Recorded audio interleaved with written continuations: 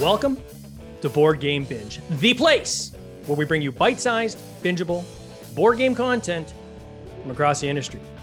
I'm your host, James Staley, and in this episode, we're chatting with Jesse Anderson and Jan Bigas of Quackalope, a weekly podcast and YouTube channel of the same name, focused on board games, mechanics, context, theme, and game design. Whether it be reviews, previews, unboxings, gameplay, or just fun storytelling, Quackalope is there for you. Jan, Jesse, welcome to the binge. Guys, how you doing? Hey. Doing well. Thank you for having us. You did miss that we're the most aviary focused, board game content channel in the market. I'll forgive you for it. Also flavor text, unfortunately, lots of flavor text everywhere. I know. I have that in the actual show notes, but I went through that kind of decision-making process of, do I run the risk of getting tongue-tied? That's fair. in this whole kind of setup, or do we just kind of get into the whole Quackalope when we get in there, and I'll just start her off a little raw. So we're very bird forward. We're kind of board game adjacent, mostly bird forward though. If you ever come to Quackalope HQ, you will be hard pressed to not find a bird in every single inch of our apartment. Jesse has made it his mission to put a bird here, a bird there, a bird there, a bird there, a bird everywhere. So let's hit the elephant in the room, because a lot of people are probably wondering, what the heck is a Quackalope? Maybe let's just start there before we go anywhere. What is a Quackalope? Yeah, I'd say species of duck that lives over in the eastern part of the United States, mostly in the Appalachian Mountain region. They produce small protrusions or horns that allow them to mate and sort of protects their forest-dwelling nests. Those horns then shed mid-fall. They migrate down south and oftentimes look very similar to kind of wood ducks or similar of alike.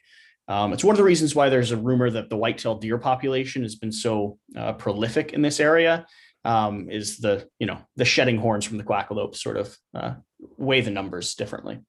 So that's the definition, I guess, if we look it up in in Wikipedia, perhaps. But how did you guys kind of come up with this whole identity of Quackalope? Where did it come from? So genuine, it was like most names that are weird and interesting and come from absolutely nowhere sort of spur, right? Sitting around a table with a bunch of friends trying to figure out what a title for a board game show should be.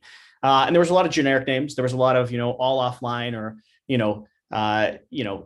my table plays game, just weird little like direct as possible type of titles. And then we started going down rabbit holes and filtering through and we got to a point where one of my friend's wives sort of spoke up and she was like, what about a Quackalope?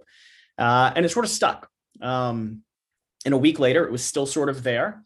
And I searched online and there was nothing else that existed that had the title or had the terminology Quackalope. And it is harder to associate it with board games. But once you do, or once you get to kind of start building and developing that brand, it is fun and lively, and we get to define what it is. And so I had a friend who works for Beam Santori, does their graphic design for one of the largest liquor distillers in the country. He designed our logo, and from there it sort of existed.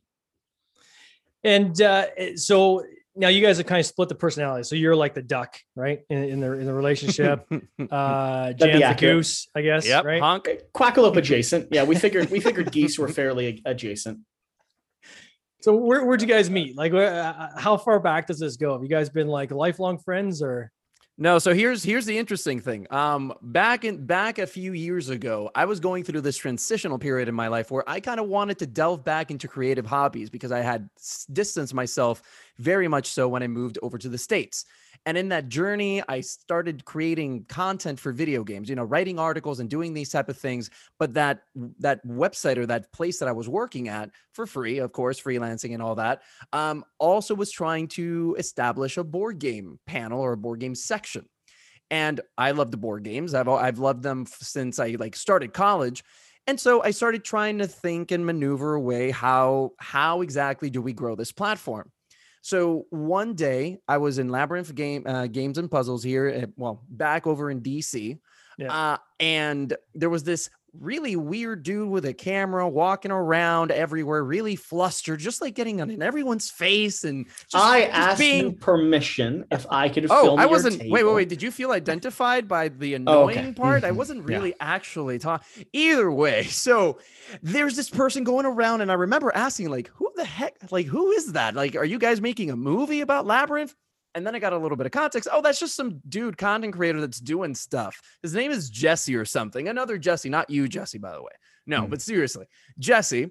And I was like, oh, they're doing board game content. Maybe I could partner with them and somehow, and we can leverage both platforms together. And when I discovered his content, I was like, whoa, what is this? This is crazy. Because this was during Jesse's more exploratory portion during Quackalope, where he was doing like heavy B-roll, very upfront, like a lot of beautiful shots, which are still prevalent throughout all our content. But specifically at the beginning, there were even more there, right? And so I was blown away by that. And so I reached out. I was like, hey, I'm part of a large video game platform, and we're interested in collaborating with you. Funny thing is, Jesse's a businessman, so he immediately saw through that, but he was curious as to what I had to say. He had no comments anywhere on any of his articles. They were very well written, though. Yeah. Not my, like the website as a whole did not have, by the way, not just mine. Anyways. So we ended up meeting at a coffee shop very romantically in Georgetown. Like, I chose a public space. I didn't know who it was I was meeting with. I didn't know either, man. Safety in public, right? You never know. Yeah, it's true. And we had a conversation, and the conversation basically ended up in Jesse being very resistant to collaborating because he didn't really know what I could offer him from that side. But we kind of stayed in contact that one day Jesse needed to play some games that he didn't know and hadn't brought to the table before, and he thought of me. And I was like, "Hey, that guy, sure. Let me call him and ask him if he wants to do this." And since the first video we ever did, we just kind of clicked in a way that I've never been able to really understand. And that's how it all started. So long story short, Jan is and was a fan of mine. And now he lives with me. So I think that should give all other fans hope that they too can become Quackalope. There you go. Now they're adjacent. This is like 2 years ago, was this? This was about a year and a half ago for Jan, maybe getting close to 2 years now. For Quackalope as a platform, we're probably 2.5 years, about 2 and 3 months in at this point. And I was doing it for probably 6 to 8 months before Jan started becoming involved. The big thing for me, and I guess the moral or the overarching narrative of the story, is I really believe in doing your best to give someone whatever opportunity that you can if they ask. So if a fan wants to collaborate or a content creator wants to visit or film or do something, like, why not? Like, and so Jan reached out and we met and he seemed willing. And so I think one of the things that has made our platform unique is that everyone that I've had on the channel, for the most part, has been just a friend of mine in my gaming group or in my gaming circle that I have desperately convinced to get in front of the camera and then somehow made it not as awkward as being in front of the camera is for most people. What your background? So what were your backgrounds coming into this? So maybe Jan, start with you, and then we'll get into Jesse's side. So Jan, what were you doing before this? Yeah. So I've been a little bit of everywhere during my professional history or just my career overall. I studied architecture back in Puerto Rico. Graduated from an architecture school, and if I wanted to, I could potentially start studying for an architecture degree, all that stuff. But I didn't decide to pursue the career in its entirety, right? It didn't feel like the right profession for me, so I started pivoting a little bit. During that pivot, I did a little bit of business development, but it was very cursory. And then I landed into what I'm doing now, which is art direction. So I'm an art director in DC. We deal with all types of projects and collateral. So I know all about printing, and I know all about dealing with clients and managing roles and understanding timelines and all that type of stuff. It's not things that I'm able to implement yet in the board game sphere, but it is definitely part of my tool set in a way. And certainly that's very complimentary, I guess, to your background, right, Jesse? So can you talk a little bit about what I have been unemployed since college, which is going on about 8 years now of just, I'll rephrase that. I have been self-employed since college. which is going on 8 years now. So I started and left college doing wedding photography, and videography full time. Moved more into the event and commercial space, which ended up with me kind of moving to Washington, D.C. and doing some stuff with nonprofits in that area. And then after a series of, unfortunate events in my life that resulted in a breakup and a move back home and, me psychologically rebuilding myself, I decided that if I wanted to pursue a future and I had the time to do so, I would pursue the version of a career and the version of a life that I think would be the best, right? If I can give myself a 5-year window. And that answer was board games. I was into them. I'd found a community and a home and a way to relate with people. I absolutely loved playing them, but more so than that, it was probably the first hobby that I ever got into that went beyond kind of work. And so my theory was, let's turn it into work, which probably isn't the healthiest approach, but it works. It becomes a jobby, I guess they call it, right? But yeah, that was, I then tried to apply my career in technology and equipment that I had and some degree of skill, although I've improved substantially over the last 2 years, just doing videos multiple times a week. I'm so much better than I was when I first started, but yeah, I applied that into the board game space. And I thought there was a marketplace that could use higher quality video production. Well, certainly. And we got Mike Bruner in the lobby here just commenting on the video and sound quality from your videos. I would echo that as well. I mean, that's, what first got me to know about you guys and say, gosh, we got to get these guys on the podcast. Your videos are very, very well done. And it's interesting when you look at content creators, especially in this industry. I always love to go back to like the first video, right? And besides the fact that you obviously had shorter hair back then. I did. I have not cut my hair. I've trimmed it, but I have not actually cut my hair for the 2 years that has existed on the channel. So sometime I'm going to take a screenshot of every frame, every video, and just time lapse my hair getting longer and longer and longer. And then the beard starting to develop. It'll be a good journey. It's shockingly short in that first video. It is. It's completely buzzed. It is completely, and I look very respectable. Not Jan short, but it's still short. Yeah. Well, what do you think for me, Jesse? Do you think you'll see a lot of change throughout the years too? For me as well. Yeah. Mm-hmm. At least a little bit. So I would echo the sentiment, but the one thing that you notice when you look at kind of that journey of content creation, many content creators, you see a gradual kind of progression, right? You see kind of them sometimes camera phone in video one, right? All the way through to, kind of more of a polished, format, at this, when they finally get to kind of scale with their audience. And what I found very interesting about you guys, which I think is a testament to the talent, right, is even that first video is very high quality, right? It's like the production value of that right from day one, I think was probably a signal to most people who are following you that this is going to be something special, right? Like these guys are creating visually appealing content. The other thing I would say is that, and I was curious if you've taken any kind of, did you take any drama or is there any kind of narration when you were in college? And I'm sure you've heard this before. I'm sure I'm not the first person saying it, but your narrative approach is very good, right? Like it is very, very well produced. So I don't know if it's based on, doing multiple takes or having a very good script in front of you, or it's just your personal style. But I think most people would probably echo that. So other than some 10-minute or less videos that are directly and clearly scripted because the audio is different and you can tell there's no me in front of the camera. Yeah. Anytime you've seen myself solo or Jan or any of our guests in front of the camera, there's not ever been a single script. When it comes to multiple takes, we usually don't have to do multiple takes on anything other than rules and rules corrections. We'll try to refine those or double check the rule book if we stumble along something or try to say something clearer. But gameplays and conversational videos and right for you, wrong for you videos, all of those are just conversations. And you talk about the narrative approach. So, I mean, I grew up in Kentucky. I grew up in the South. I grew up with an art and appreciation for storytelling. And throughout my teenage years, I've always had a bit of a knack for public speaking, and sort of being able to be long-winded and get somewhere eventually. But I also, when I was younger, sort of honed my teeth in sort of an evangelical Christian environment. And so for a lot of my teenage years, my trajectory was sort of becoming an evangelist or a preacher or kind of a traveling.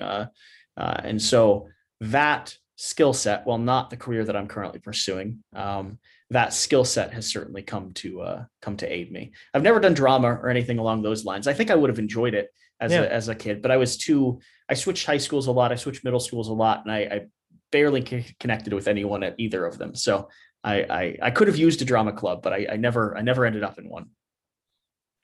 And I just echo that. Certainly that experience has aided you well in this new format, right? And I think that the evangelical now is board games, right? You're spreading the board game world. Listen, it's not. I'm not gonna agree with this, but there have been members of our community that have talked about the concept of whether or not Quackalope and Quack in general could be cult-like. And I'm not sure it is, but I think the first start to creating something along those lines is everyone going, is this a cult? Well, if it is, we're okay with it. Yeah. And then pairing that. Jan's sitting here going, are you really talking about that? Yeah, exactly. If it cranks the subs up, why not? Listen, why not? If I get someone to smile or laugh at least for a second, I feel like whatever story I've just told is worthwhile. And also, we're looking at plots of land in Canada to have like a whole community move to. So if you're interested, let us know. Well, absolutely. We have a fan who's looking at private islands. So we'll get there one day. Big patch of grass somewhere. We'll build a bunch of houses. It'll be fantastic. Ducks in the pond right next to it. So, and I don't want to kind of just focus entirely on the YouTube channel, because you guys have got this other massive channel, which is your podcast. So that you've partnered up with Alex from Board Game Co. So how did that kind of come about? It's gonna be all Jan. Yeah, so this is interesting. So when we unfortunately had to separate from states, Jesse had to move back in Kentucky last year due to the world sort of quit, and something happened last year. I don't know what it was. I don't really remember. Yeah, it's a little bit foggy. For some reason, I lost every event contract that I had locked in for an entire year. I don't know why. It must be me, but either way, I moved back in with my dad and said, hello, I'm 27. Can I live with you? And so I was kind of left in DC with not much, like this thing that I was doing constantly with Jesse just kind of evaporated into everything. And I've always wanted to be like Jesse's partner in crime. Like I've always wanted to assist Jesse, because as you've said, Jesse will always be the talent in a lot of ways, but I want to be able to always support and help him and move his dream and the dream that we are now building together forward. Right. So when that transition happened, I was trying to look for ways that I could support Jesse from afar and help Quackalope do something, because I didn't want to be associated with Quackalope if I wasn't doing something for Quackalope. It just didn't feel fair, right? I always have this need of needing to earn something, right? And so we started brainstorming and trying to think. Just letting him have the title, but he wasn't. Jesse's always been like that, but I cannot coexist knowing that I'm not pulling my weight in something, right? So we started talking, we started kind of like coming up with ideas, and during this time frame. Remember, you already said it. Quackalope is synonymous with quality and B-roll and beautiful takes and cinematography. And obviously having webcam chats over on the YouTube channel was not something that Jesse was currently open to. So we started looking. So, okay, we won't be able to do content together often. What can we do? Oh, how about I pick you up once a month? I did that multiple times. For stretches of 8 hours to and fro, so that we can record videos along a weekend. It was only 40 hours of driving on my behalf. So you physically actually drove back and forth. So this was remotely. Multiple times. Yeah. The first probably 3 months. I think I did it 3 or 4 times where I drove from Kentucky to DC to pick up Jan, to drive back to Kentucky to film over the weekend, and then vice versa to drop him off. I remember having a lot of apprehension around this idea because my first critique towards Jesse was like, sure, that'd be awesome that I could like record with you and be on the channel and be productive. But that sounds like a lot. Like that doesn't sound sustainable. Are we sure we can actually do this well? And Jesse is very stubborn. It's one of his traits. And he said, of course we can. Yeah, no problem. No issue. And eventually we reached to another point of the conversation where it was like, okay, we have enough content here, but I still don't feel like I'm doing enough, Jesse. I want to keep being able to help you all that, like, what can I do to be constantly collaborating? And then Jesse started talking about, well, you know, like part of any successful channel or enterprise is that you touch on multiple platforms simultaneously. Yeah. That is a way that you grow something. And one of the things that we haven't been able to do just because of the time and the difficulty of making that happen is a podcast. I've never done a podcast before. I've never had long format conversations around this. I tend to actually be kind of quiet depending on the circumstances. I'm a little bit shyer than what Jesse is. I don't believe it. It depends on how you catch me. But point is that I've never had that type of formal training that Jesse had. I was in a band before. And I used to have like, I didn't have formal training. I just was in the church. Yeah. Well, depending on what direction you were taking the church, either way. So we decided to start the podcast. And during that process, we started brainstorming like, oh, what formats could we do? What things can happen?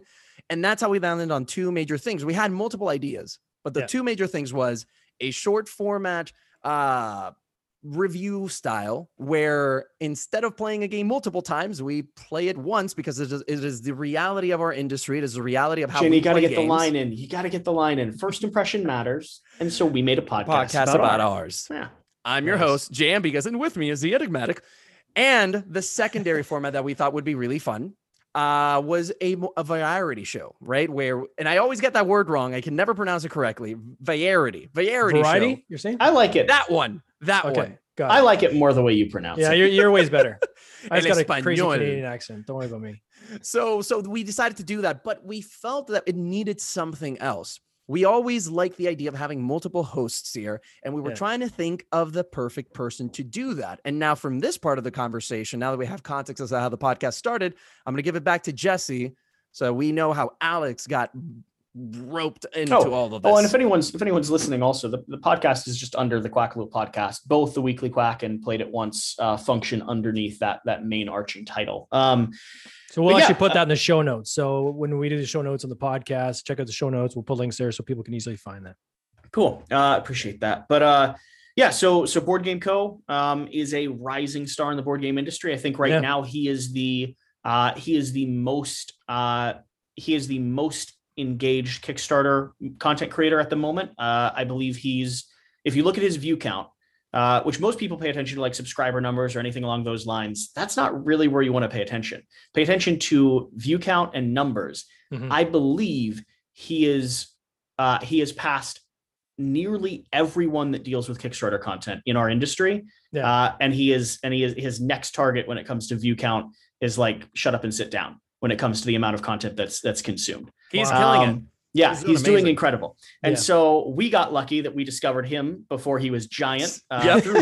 Through him discovering us. He did a video promoting and talking about content creators that he admired in the space. And we actually weren't on the first version of his video, but he ended up pausing and delaying and then refilming another one. And between that time, the world had shut down and I'd put out probably my first direct-to-camera video that was as honest and heartfelt as possible, trying to let people know why the studio is moving and why things were changing and what our approach is going to be. And that seemed to strike a chord with Alex. And so he included us in his top 10 list. He was about at probably 5,000 subscribers at the time, maybe a little bit lower. And I think we'd already or just past 10. And so I was very flattered, sort of reached out to him. I enjoyed his content. We began talking. And since then, it's just blossomed into a really, really good friendship. I'd say that out of everything, like let's say Quackalope fails and, we no longer are involved in the industry or do anything in this space, or we go on separate ways or do separate careers, which is in no way the plan, but life has a weird way of twisting things. The relationship and time that I've been able to build and spend with both Jan and Alex, hands down would make, 50, 60 hours a week for 2.5 years now. Worth it across the board. I am incredibly grateful that I have both of those individuals. And so, yeah, Alex was the perfect kind of third addition to the podcast, third the voice analytical that we needed. one. He's analytical. He's purposeful. Yeah. He talks about numbers and statistics and breaks down Kickstarters based off of what's going to be a good value for you. And if it can, if the Kickstarter will have good resale market later on down the road. Yeah. And then he's just now started to bring his family and his kind of close community onto the show a little bit more, which I've had the honor of being able to spend time with Rena and Shira and Ricky, his daughter, and play games with him. And it's just, he has such a good group of people around him. And yeah. Amazing. And then Jan, you also have, can you talk a little bit about Quackalope? Sí, Quackalope.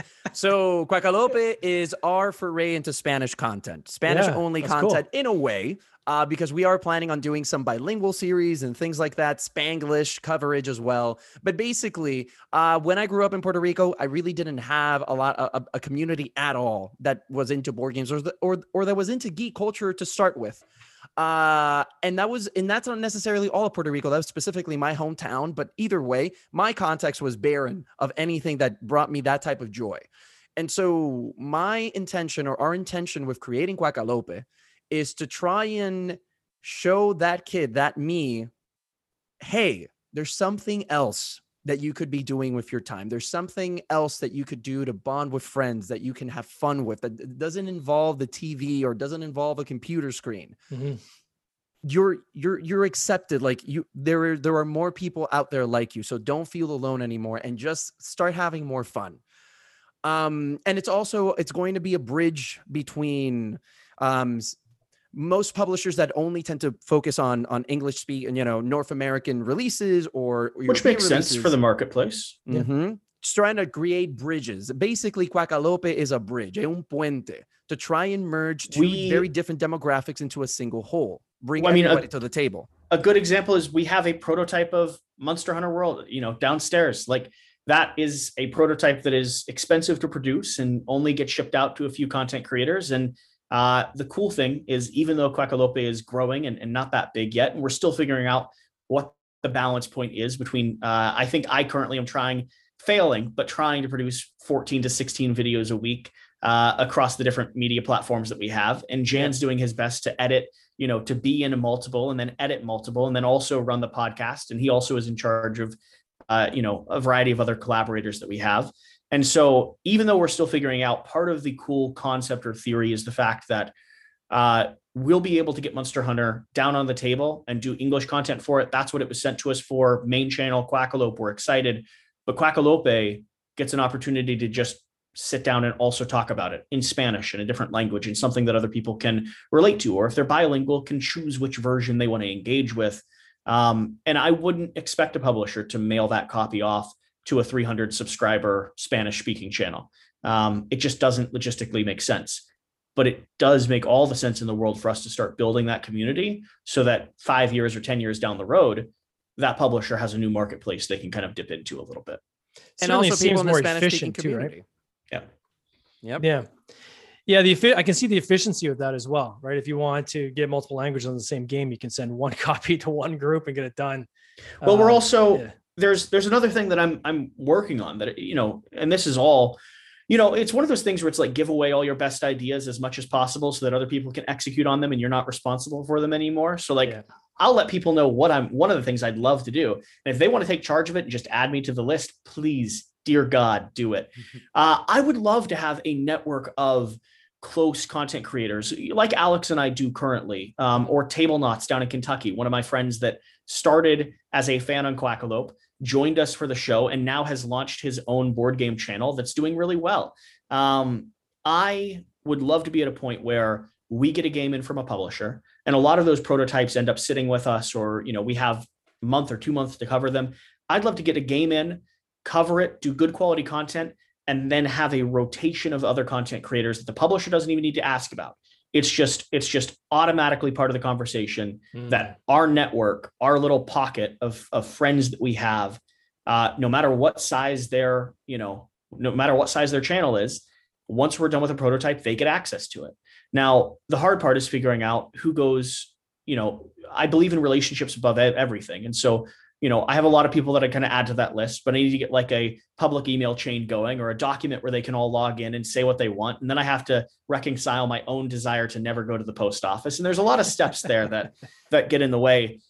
But I would love to have that. I'd love to have just this general community-wide sense of it makes sense for a publisher to send me something fancy, but it doesn't make sense for that thing to just sit with me. And if I can continue sending that around, Tiny Epic Dungeon was a good example. I filmed that, covered it with Max, handed it off to him, and his videos are the biggest videos he's ever had on his channel. Probably gained him 400 or 500 subscribers from that alone. So why not? And in that case, would you provide the B-roll then to those people as well? It depends on what they're looking for. I'm happy to share any content that we produce. It takes time to cut B-roll and processes in a way that could hand it out to people. Sure. But yeah, I'd be open to anything and everything. I just slowly and surely over the course of the next few years, I'd like to continue investing in people and building community and figuring out ways to collaborate with people as opposed to our industry has a habit of sort of absorbing people into banners. And I understand the framework. I understand the mindset behind that, but logically, I think it's much more valuable for me to have a relationship with Board Game Co. and have Board Game Co. to have nothing to do with Quackalope. Like he's not Quackalope. I don't control what he says. I'll show up on his channel every now and then, but at the end of the day, that's his platform and his audience is there for his content. It wouldn't make sense for us to merge our channels together. All we'd have would be 20,000 people watching both of us under the same thing. It just, strategic alliances makes more sense than merging. Yeah. It's how we grow. It's shocking that our industry doesn't have any content creators that are over the 1 million mark. I mean, think about, I could go on YouTube right now and look up Ants Canada would be a channel of a guy that does voiceover for his ant farm collection. You could look up Wranglestar, which is a homesteader out in the Midwest that talks about tools that you can buy on Amazon. You could look up woodworkers or bird watchers, or D&D and RPG players if you want to get a little bit closer to home. Our industry has not done a great job at keeping up with media and keeping up with sort of the cultural trends. There's a lot of marketplaces that are bigger than us. And it's sort of interesting as to why. And I think part of my theory is strategic collaboration is how some of these other channels have gotten to where they are. Yeah. So on that note, where do you see Quackalope going? Is the intent to be a media company? Is it to be a gaming company? Well, if Jan and I live together, I believe it's 8 years in Maryland before it's common law. And so, I've got big plans. Marriages. Okay. Got it. Yeah. I think so basically one of the first short-term goals is going to be to have us both go full-time into this, right? Yeah. This has become both of our dreams and both of our passions. And right now we don't have the finances or just the groundwork to make that happen yet. We're getting closer. And the goal wasn't ever at 2 years. The goal from the very beginning was it'll take 5 years to get to some place that's really cool. And so where we are now, I don't want to understate how grateful and insane it is where our community is and how much they've supported us and what we've been able to do and start doing over the course of the last year. In 2 years. It's mind-blowing. Crazy. But 5 years is the goal. And so, we're not in a rush. We're willing to be patient and continue working.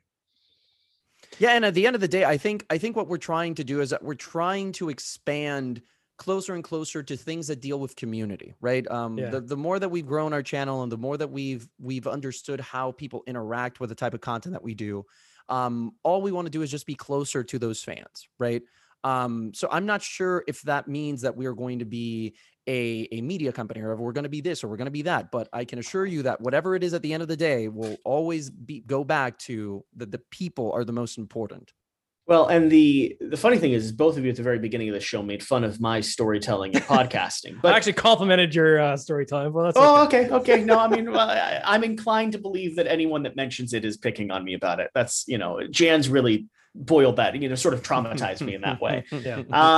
But the other exciting thing and the other thing that in part, I don't know how publicly announce this is yet, and I probably won't put official names on it, but like there are currently 2 publishers that Jen and I are working with, collaborating with. So we are signed on as lead or at least assistant developers on a title that is heavily story driven at the moment. Wow. We are insanely excited about it, and we cannot wait to share it with people.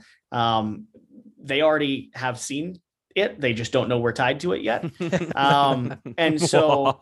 And so that's something we're really excited about going into more of the development phase, working on the mechanic systems of the game and also the lore and the storytelling. And then Ivy Studios, Veiled Fate, their $1 million goal for Veiled Fate was a lore compendium written by Quackalope.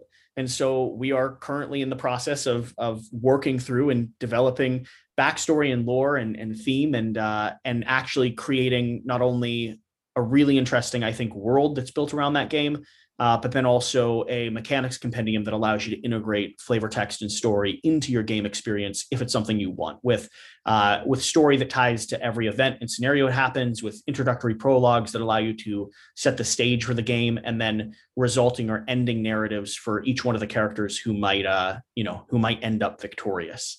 And so we're doing stuff. Like, it's not all media. We're starting to venture out into being official flavor texters, and I cannot wait to put that on my business card. And technically, we also kind of have some ideas for games from us, but those will never show up. Yeah. Those are far away. Never say never, eh? So how best do people follow you? So people that don't already follow you, and if you turn to a strong southern wind and just from the deep bellows of your soul release one shrill crack into the sky, that quack will carry until it reaches us, and we'll reach out to you. Fantastic. Or just Google Quackalope. But for those that don't live in a fantasy world, that's super. We're on the podcast. Click on our show notes, and we're kind of the only thing that exists around Quackalope. And so if you search Quackalope anywhere, you'll be able to find sort of a media source or a way to connect with us. Yeah. Yep, which is awesome. A combination between a quack and a jackalope, or antelope. Not also. A jackalope. How dare you? Oh, I'm sorry. Antelope. Don't bring up quack that mythical and antelope creature together. Jen, Jesse, it's been a pleasure. Thank you for your time. I look forward to seeing more content come from you guys. Thank you so very much for having us. You take care. This is great. Cheers. This has been an episode of the Board Game Binge podcast, hosted by James Staley, produced by James Staley and Mike Bruner, with original music by Nick Smith. If you would like to watch these interviews live, simply join the Facebook group Board Game Binge, and you'll get access to live interviews, giveaways, and interesting board game content from across the industry. I can't wait for you to join us. See you next time.